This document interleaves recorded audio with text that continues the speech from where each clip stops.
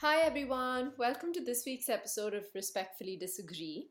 So, last week, the Uttarakhand Chief Minister Tirath Singh Rawat made this comment about ripped jeans and how this woman wearing ripped jeans went against Indian culture because what values would she impart to her children? And that kind of triggered this whole debate about ripped jeans in particular. But more broadly, I think within the team, it made us think about how often Indian politicians invoke this idea of sanskar to kind of get women particularly to toe the line. This also happened in the case of the Hathras rape when a politician made a comment about how, if a girl is raised with good sanskar, then such crimes can be avoided. So, in light of that, we decided to sit and talk about this idea of what sanskar is and whether we should reject all sanskars. So, to start off with, let's ask everyone, what's the first thing that comes to your mind when I say sanskar? This is Shrishti, your host. Yeah, Shishti. This is Rajvi. I was definitely seeing this as like the norm, that as something that I should be aspiring to, but I never actually did it. But I think my associations were primarily related to like docile behavior than anything else. Like, don't swear, touch elders' feet, be soft spoken, be nice, be accommodating, don't indulge in vices. So, mostly I think it was like obedience was for me like the main takeaway from all of this sanskar talk that was happening around me. Also, before we delve into this whole discussion, just a bit of a disclaimer that there's a lot of scholarly debate and writing on what constitutes sanskar and the ways in which it is harmful or how it can be reclaimed, if at all. We'll put some links for you to check out in the description, but we won't be going into that scholarly debate here. We'll stick to our own personal experiences, and of course, because it's RD, we will talk about pop culture portrayals of sanskar. Hmm. Samskar in specific, I've always associated with a certain amount of religiosity. Not that my mom expected me to wake up at 5 in the morning and do a puja. I think she would find that strange herself. But like, I think the association, at least with respect to say participating in festivals rather than lying about your period so you can take an extra hour to sleep, I think that's probably what samskar meant to me. Hey, it's Carla. I would just like to state that, as usual, and I did not plan this, but I am destroying Indian culture with my Western values. My ripped jeans, for those of you who can't see my pants. And that Carla stood up on her chair to show Yeah, us. for the record, please everybody know that. But for me, I think the idea of sanskar came from like pop culture. And even now, when I think about it, I think of Aloknath, dark associations after Me Too for sure. But like the idea of sanskar is like a Suraj Barjatia film or an Ekta Kapoor serial, like that's where it would be mentioned the most and it would be this whole big deal. I don't know if for y'all also like the idea got cemented through pop culture. And I wonder, Carla, if when you have seen like Indian content and like movies and TV shows, when you felt like this overwhelming presence in some narratives. I wanna ask another though. I mean, if you want to answer, in the sense that like whatever we have described as sanskar, like you having grown up in the US, like is there any kind of equivalent to that, like even remotely close, that you felt like there were like codes of conduct to other to that were more institutionally imposed? Yeah, I feel like in the US, it's like the word appropriate, like what is appropriate for certain settings, gets used a lot in this same context. So you can layer that on to like, what is appropriate behavior like in school, right? And what is appropriate behavior for a woman who's dating or a woman who's asserting herself online or in a public space or whatever. There's all of these notions of like, oh, that's so inappropriate. And it's really a way of like, sort of imposing respectability on mostly women in these various contexts. But that's the main way that I would see it play out, is like that is sort of analogous. Wow.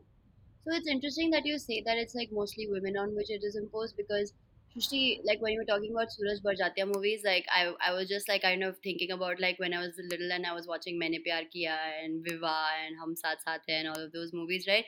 And then there was this like the spotlight was always on the women, like the bhabis and the bahus, like they would be fully devoted to their families. And I mean the sanskar I felt like was never actually defined. You know, it was always this kind of vague concept that then got manifested in these gestures. So it's like if guests come to your house, then you get up and get the chai, or you know you make sacrifices for your family. So like we didn't really know what I didn't really know what sanskar meant, except that I knew that its manifestations center like obedience and like docility, docileness.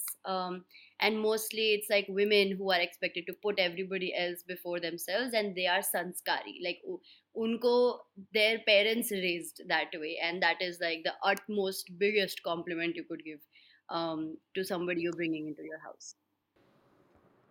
I think another association that I had with respect to sanskar was like this idea of marriageability.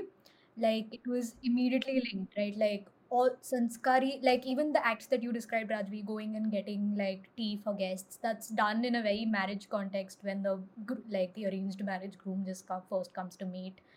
And it's like it's almost as if it's like a training of subservience for when the bride moves to like taking care of somebody else's family. So that I feel like that was a correlation that I noticed.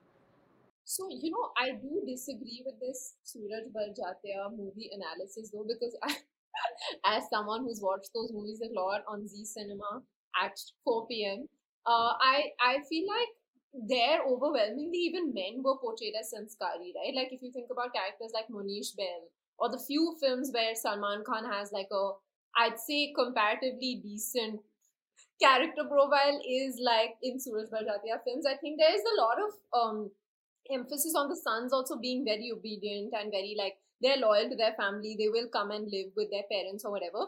What is interesting though is that I feel like it's only the women who become evil in those movies when they don't follow sanskar. It's only them who like break apart the family. Either it's the mother-in-law or it's a daughter-in-law or it's someone, whoever it is, it's always a female character, while the men are overwhelmingly these like docile and super sweet and well-meaning characters who never do anything wrong. Srishti, I to an extent agree with you about the men also having to kind of follow these like norms, but I do think that the constant need to prove that you are sanskari in like however many gestures and however many tasks and actions throughout the day, every single day, every week, throughout the year, I think that burden is definitely on women. Like I feel like filmmakers would always kind of tell us these men are sanskari, these men are decent, we would be told, but for the women we would be shown constantly again and again through everything that they did, as if they're constantly like on some kind of like or constantly trying to pass some kind of test or something.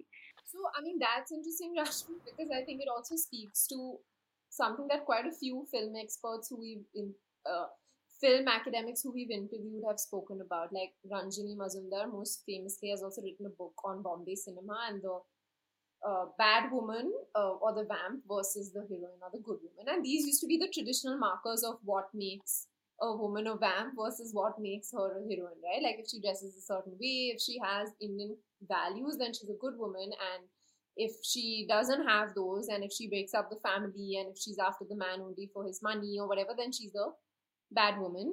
But like with cinema, also, I think that idea has changed, right? Like in terms of the kind of love stories that we see, in terms of the kind of heroines that we see, and now increasingly in terms of the kind of like actually women led content that we see, where women are actually producing and directing that content. I think this dichotomy, at least in pop culture, has gone away.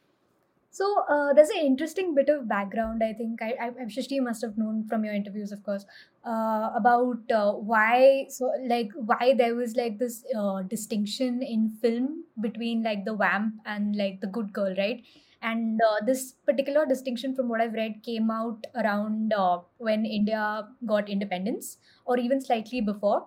And it's because everybody like in film they wanted to create this idea of what an Indian woman looks like, and it had to stand in direct contrast to like a Western woman, right? Like whoever the Western woman might be, but most often than not, it's like I don't know, like a Christian woman or a white woman. So yeah. So the point was that it would always be like the Indian girl is like sanskari and she has these values. And more often than not, the woman who's the vamp, she would always be like either like a woman who was in real life not Indian or not Hindu. And she would either be Christian or she would either be from like another country. And that was to create this very specific idea of nationalism. And I think in a way this is also like a perpetuation of that, right? Like it's like when you sort of say that like genes are causing problems, or like XYZ thing that's not Indian is causing problems. It's like a subtle way of enforcing a certain amount of do the Indian thing and like have the pride in the Indian thing. So okay, this is interesting because I don't think it's only also pop culture that kind of determines how we think about it, right? Like the Indian state and different administrations across the country have also kind of passed laws and kind of started to implement policies that also then tell us like what is sanskari and what is not sanskari. um, um, and one main thing is like the banning of clothing items, again going back to ripped jeans, but like banning skirts, short skirts, skirts with slits. Universities have done this, villages, towns, administrations have done this. um, all of this was in an effort to encourage modesty, and I think that's also another hallmark of like sanskar and beauty, right? That the woman obviously is covered up, aankhein niche rakhne wali ladki. She is seen as the long term partner. And the person who wears short skirts and XXX, whatever does whatever that we don't consider sanskari, is somebody who's kind of around because she's easy and whatever. I mean, most movies kind of perpetuate this dichotomy for us. But it feels to me, just from like the sense I get in hearing all of these descriptions about what this is really about, that it boils down to women's sexual liberation, right? To women having sort of like autonomy and agency over their sexuality. And it sounds like every that's like at the center of it, and then all of these various small types of behavior that come from it are all spokes in that wheel, but at its essence, that is at its core, that's what it's about, right? Yeah, I agree with you in the sense that, see, like we've talked about gestures, like small gestures that perhaps don't matter, that perhaps you could just kind of overlook them and it wouldn't really make a difference if you conform or not. But then there is like the sanskari traditions of staying in a marriage because divorce is bad, or the sanskari tradition of giving dowry, for example, or not saying no to the groom's family. Like all of these things have documented consequences of long term abuse, of like violation of dignity and safety, etc., etc. So under the revered guise of like sanskar and sanskriti, like sanskriti is also culture, and I guess sanskar is the values that you need to kind of follow that culture. It's essentially a way to control um, someone's life and choices. What we actually think what sanskar means, it really depends on who is doing the defining, right? That everybody has essentially their own personal sanskar.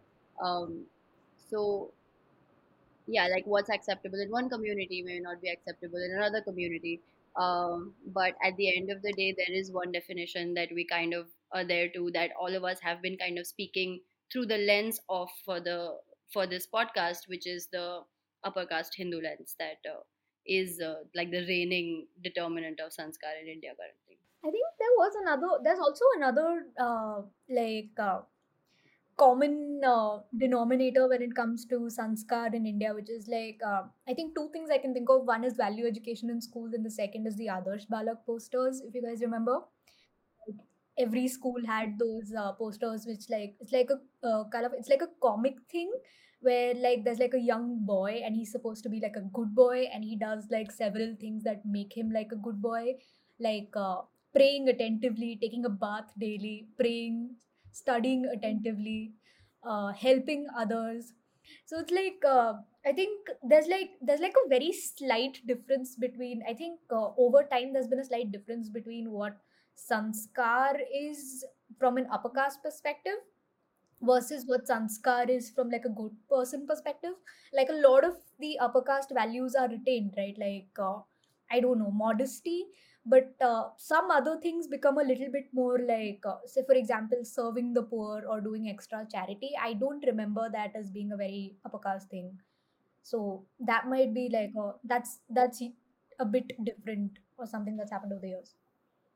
I feel like I disagree with that because I think that doing charity is at the heart of every elite fantasy around the world of a person who holds power. So yeah, you're right. Like I think holding power or holding a lot of money is like does end up like leading to charity, but like I think upper casteness, like the whole Sanskritization of sanskar, comes from Brahmins, right? And Brahmins usually receive charity rather than taking it.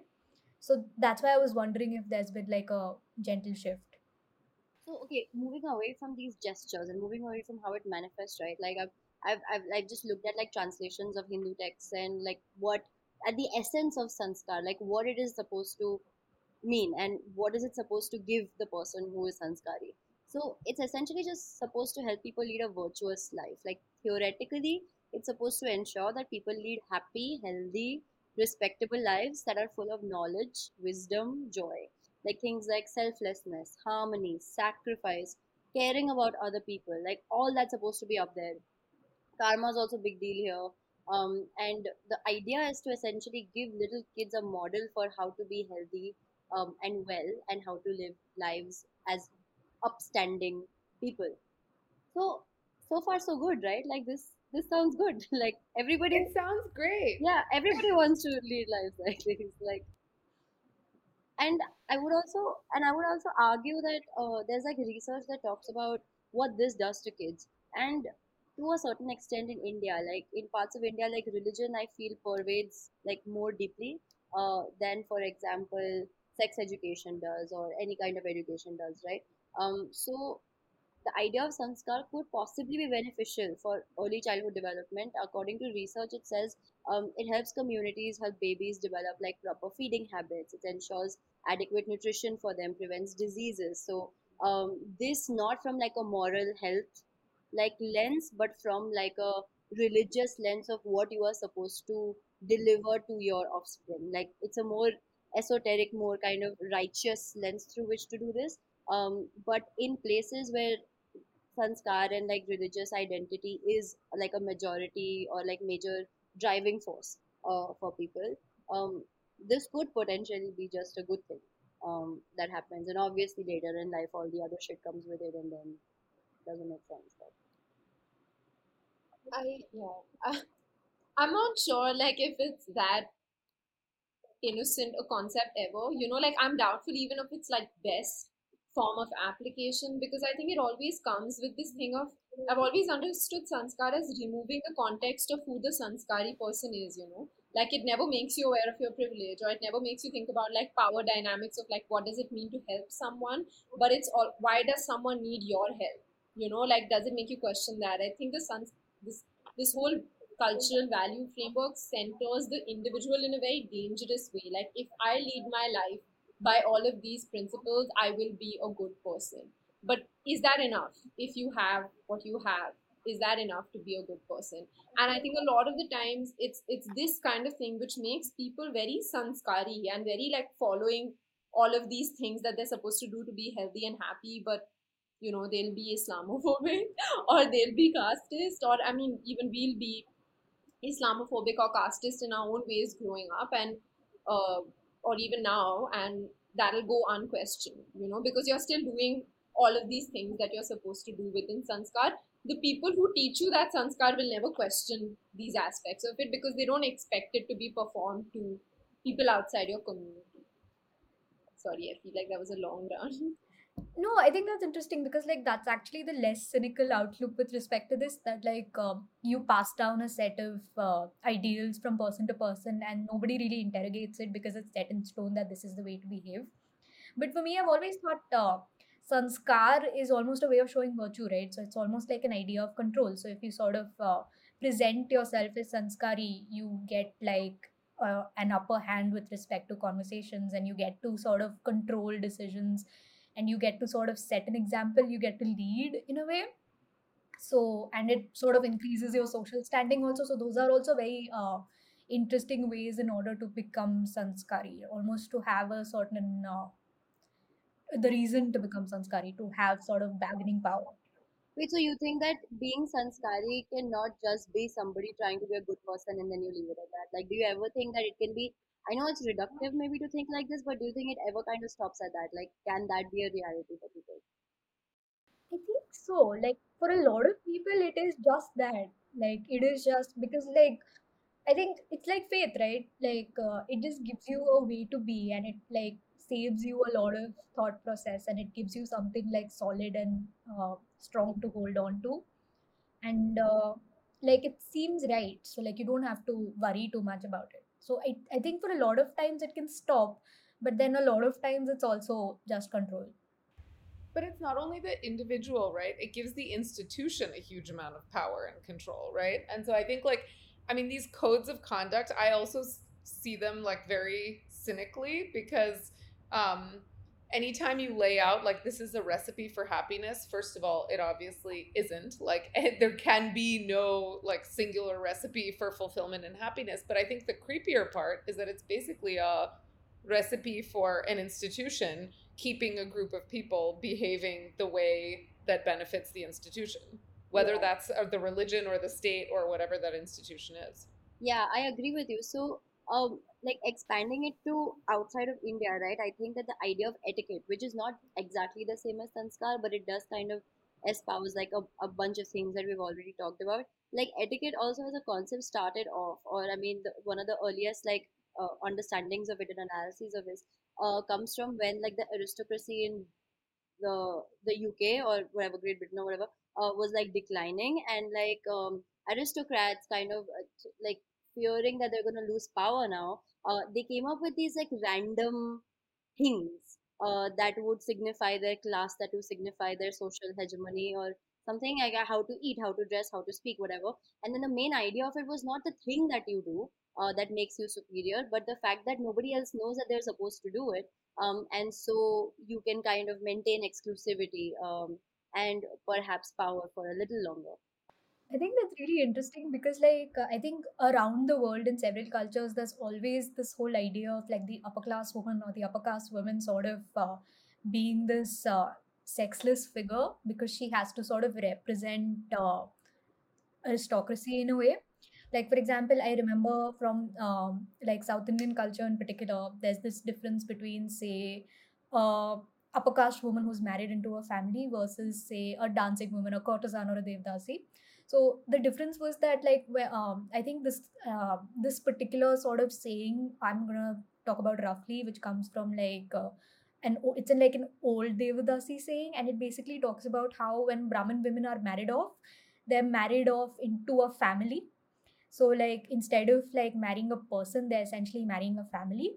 And so that's one reason to sort of stay away from marriage, because it's almost like slavery in a way. It's like shackling, and you don't get any form of like sexual freedom or any form of joy out of it. And you do get respectability, but it's a very like cold and barren sort of respectability, and it's not of your own agency. So, okay, I mean, all of these are fair points, right? Like etiquette has been described as like a very casteist, sexist, whatever. Like all of this is true and valid. But I do like feel that at some point, if for example, and this is like an abstract social norm, right, that kind of changes depending on who you're talking to and where you're going. Like if fully dismantling such an abstraction is not a possibility, then sometimes conforming is just easier. And like research shows that like basic etiquette, if you follow, right, be it dressing or eating, speaking, greeting, whatever, if people don't follow it, it can cost people their friends, their relationships, even like jobs and stuff. So if it's a matter of, I don't know, like saying namaste when you meet somebody, or leaving your shoes at the door when you go to somebody's house, even if that's not something that you follow at your own. I mean, these are very small things, right? Like if that kind of diffuses a potentially combative or confrontational situation, or if, like, is it such a big deal if you don't do it? Yeah, but like then it's not being done like it's being done as more of a like a resigned sort of thing, right? You're not voluntarily choosing into it. It's like, again, you're sort of buying into it for the time being, and like it's almost as if you're leading two lives. I think this is something that a lot of diaspora women and even a lot of like Indian women talk about often. Like, you are a separate person to your family and you're a completely different person when you go outside. So like then it's just a burden, and then it's also something you grow to hate, right? Because like it completely prevents you from doing whatever you really want to do. Yeah, I mean, I completely agree with you. Like, I think it's like a band-aid on like an open wound, right? So it's not gonna like kind of solve your problem, but in the meantime, it could at least give you the resources to go outside and figure out if there's something else. But I just wonder that, like, when we're talking about this question of should we reject all sanskars, it is looking at it for its inherent value, and if there's inherent value in that, right? Not necessarily in following that. And I wonder, like, the only thing that I think about again, which someone had kind of spoken about with one of our older episodes, elder worship, about how it has so much value because around the world when there are so many cases of like elderly sorry, elder neglect which are coming up, like having a value system which is rooted in like respecting the elderly has a lot of value. And I feel like in that sense there are a lot of cultural values that we have which come from a good place. I mean, if we extend some of these ideas of like valuing elderly people, it's, I think it's a really good um kind of value to have and to kind of inculcate. Direct rebuttal to that. Yesterday, I was looking up a WHO report about instances of ageism around the world, and turns out that cultures that are more likely to show deference towards their elders, say Indian and Southeast Asian and South Asian cultures, were extremely high in ageism. So, like, they hated their elders, like, like, like an absurd amount, like double the amount than like any other culture hated elders. So what was really interesting was that, so the authors wanted to figure out why, because there's been so many studies done about like how say South Asian cultures and East Asian cultures have a lot of deference towards the elderly. What they found out was that they don't want to like critique individual elders because of this culture of deference, but then they end up hating like elders as a whole anyway. So like it's like there's a very specific sort of cultural respect for your elder, like the elder you know beaten in, but then like elders as a whole don't really get any respect. So like there's no, it's like, which brings me to another point about my general distrust for sanskar, because I genuinely think it's just a way to sort of live in like tightly insulated communities. It's like this whole idea of, say, like I said, the respecting your elder rather than elders as a whole. I think it also comes in because if you take two separate cultures that exist in India, both conservative, say a Catholic Indian culture and like a traditional Hindu culture, both of them are built on a certain amount of modesty, right? Like and both of them are extremely surveilled cultures. Like even Hindu culture, in Hindu culture you have women who can't talk to other people, and then there's like a bunch of aunties who are looking. Catholic culture also, you have like a church, it's its own system. People are not, you can't talk to boys, like you're very observed. But Hindus think that Christian women are loser, Christian women are sluttier, etc., etc., etc. So and like they're not sanskari just because like they dress a different way. Even though this is all very obvious and well known about this whole idea of surveillance within these cultures, it's genuinely just like these particular ideas that are put in place so that you can judge and look down upon other people, and so that you build a higher level of community and insulation within your own set of people. Also, because Srishti, when you were talking about how like in comparison to the West, if somebody goes there, like being sanskari, for example, can be a marker of your Indian identity. It can be something that you can assert as being Indian. But as with most things that get lauded outside, when you actually put that thing in here, you understand who's doing the lauding, and it's a very small group of privileged elite that has essentially done the opposite of that to people in their own country who they like think is as inferior to them. But yeah, like I feel like maybe like the idea of sanskar or etiquette or whatever, like I do think that if you kind of the entire idea is to just live a virtuous life, to live a happy life, to live a life that is full of knowledge, or whatever that vague, I don't know, like preachy, however it may sound. If the idea is just that, then the most basic thing that you can do is let individual people figure out what that means for their own lives, right? But the problem is that the way that we have whittled down what it means in very, very little gestures, very, very little ways, um, I don't think there is any way to backtrack back to that main idea that there was.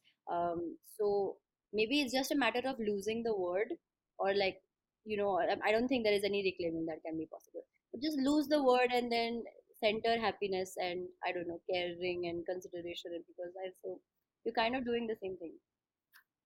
Rashmi, I don't think I'm agreeing with you that being sanskari and like adhering to etiquette norms No, no, are is like they're a good definitely, analogy. yeah, Yeah. they're definitely not the same. I'm just saying that both, I think, have been whittled down to like specific actions that can then be, controlly, or like seen as kind of exploitative or something for people.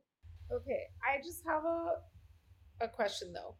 Don't we all follow these like somewhat arbitrary codes of conduct like in our daily lives all the time? And don't they help us to sort of simulate some sort of order in our lives? Like, is there some benefit at all to having these sort of understood rules about how we behave in a big air quotes polite society, right? That actually facilitates communication between people or facilitates us in having this conversation, or see how we don't interrupt each other, right? Like there's these little things that are like signs of politeness and etiquette that we have deeply ingrained within us. And I mean, this is maybe my hot take for the day, but like I'm gonna say they're not so bad. Oh, 100%. Like, I think that I completely agree with you, Carla, just in that I want people to be able to determine that for themselves. Like what it means for them to be polite and what it means for them to be considerate. It's these like overarching like blanket notions that if you don't adhere to, then you get like outcast or whatever. Like that's something I don't necessarily. So I was thinking about this in the context of like what we were allowed to wear to school, because I felt like this was in my formative years, this was this huge thing that we all really struggled with in my high school. Like what we were, and we weren't, I went to high school in Miami, so it was hot. So you could wear shorts. Like boys and girls could both wear shorts to school, but they had to be a certain length, right? And then couldn't see your bra straps. And there were all these like weird rules, right? And at the time, I thought they were ridiculous. We all rebelled against them. We all got sent home all the time to change and all that. But now I think, okay, wait a second. What did we want? Did we want to show up to school in a bikini top and jean cutoffs? Is that what we wanted? Because somehow I don't think that's appropriate for school. Am, I don't know. Like, so I think the question is like, what are some of those rules just better? Like, does it facilitate learning in a school for there to be some rules about what people wear? I mean, how would, I'm just thinking if it's like a tank top and shorts versus if it's a bikini and shorts, right? Like, how would it change the environment of the class? Like, if we're always talking here in a very utopian way, whereas there is no shame and there is no judgment and whatever, right? Like, how would it be different to be wearing those two different things? I think the purpose of, I also think that the purpose of imposing any kind of norm should be clear. Like, what is the idea behind it? Like, for example, if in today's day, I can very easily see any kind of school like saying this, right? And most probably, what excuse they would give is that we don't want to distract our boys, and we don't want our girls to be shamed or something like that. And when you understand what the reasoning is, we inherently have a problem with that, right? Like, why do you think that boys get distracted like that? Like, or like, you should not shame girls. So then it kind of falls apart because the reason is not valid.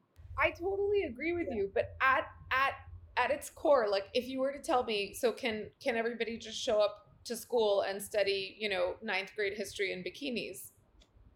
Why not? Exactly. I think No, but it's a problem. because it has not happened. I feel like I don't know. It's like so deeply imposed that I cannot like fathom an alternate reality like that.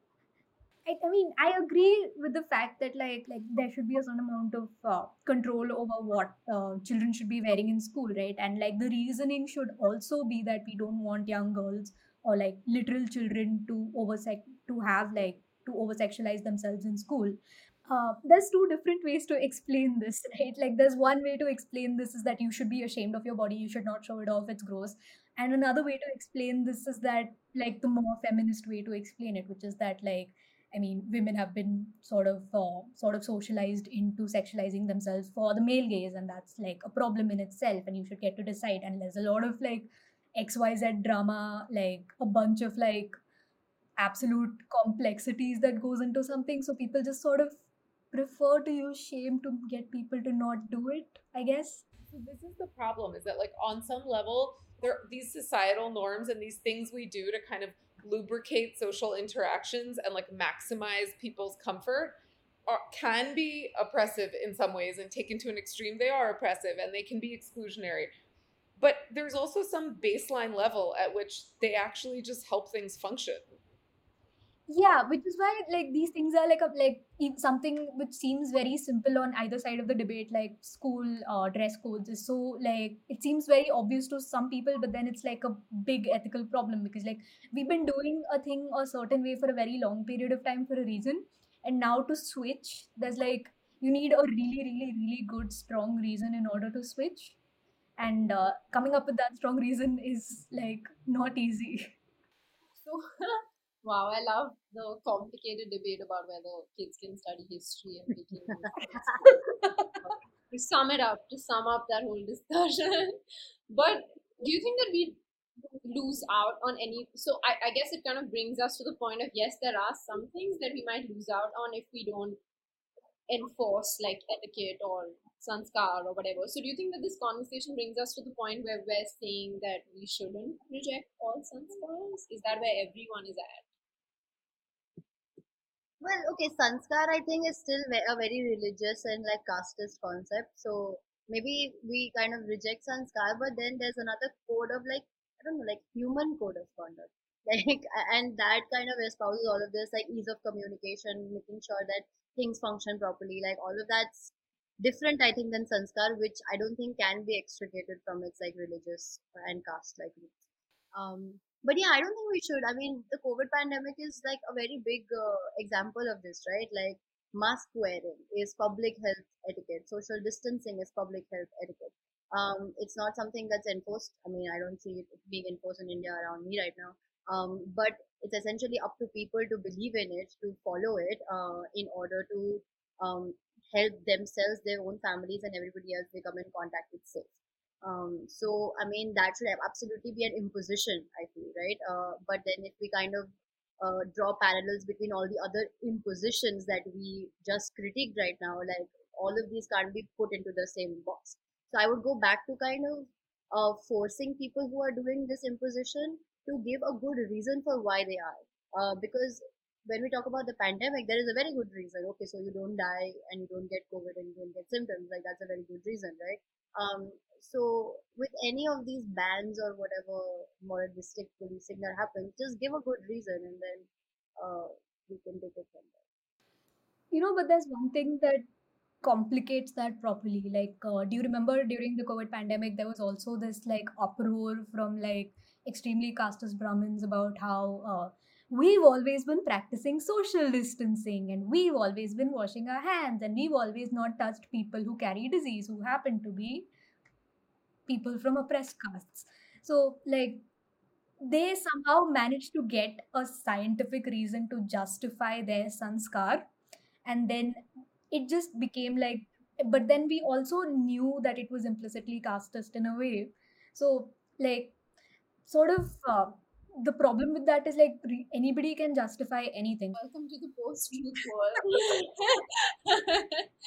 But I think the point is that it becomes like a vehicle through which people are projecting their own weird hang-ups. Yeah, like sanskar is good when it's personal and when it is practiced with a very healthy dose of critical thinking. Obviously, I mean, if you do the critical thinking, you reject most of the sanskar, but like... And respectfully disagree with each other. That's the height of sanskar. Yeah. Don't even... Big sanskar. Yeah.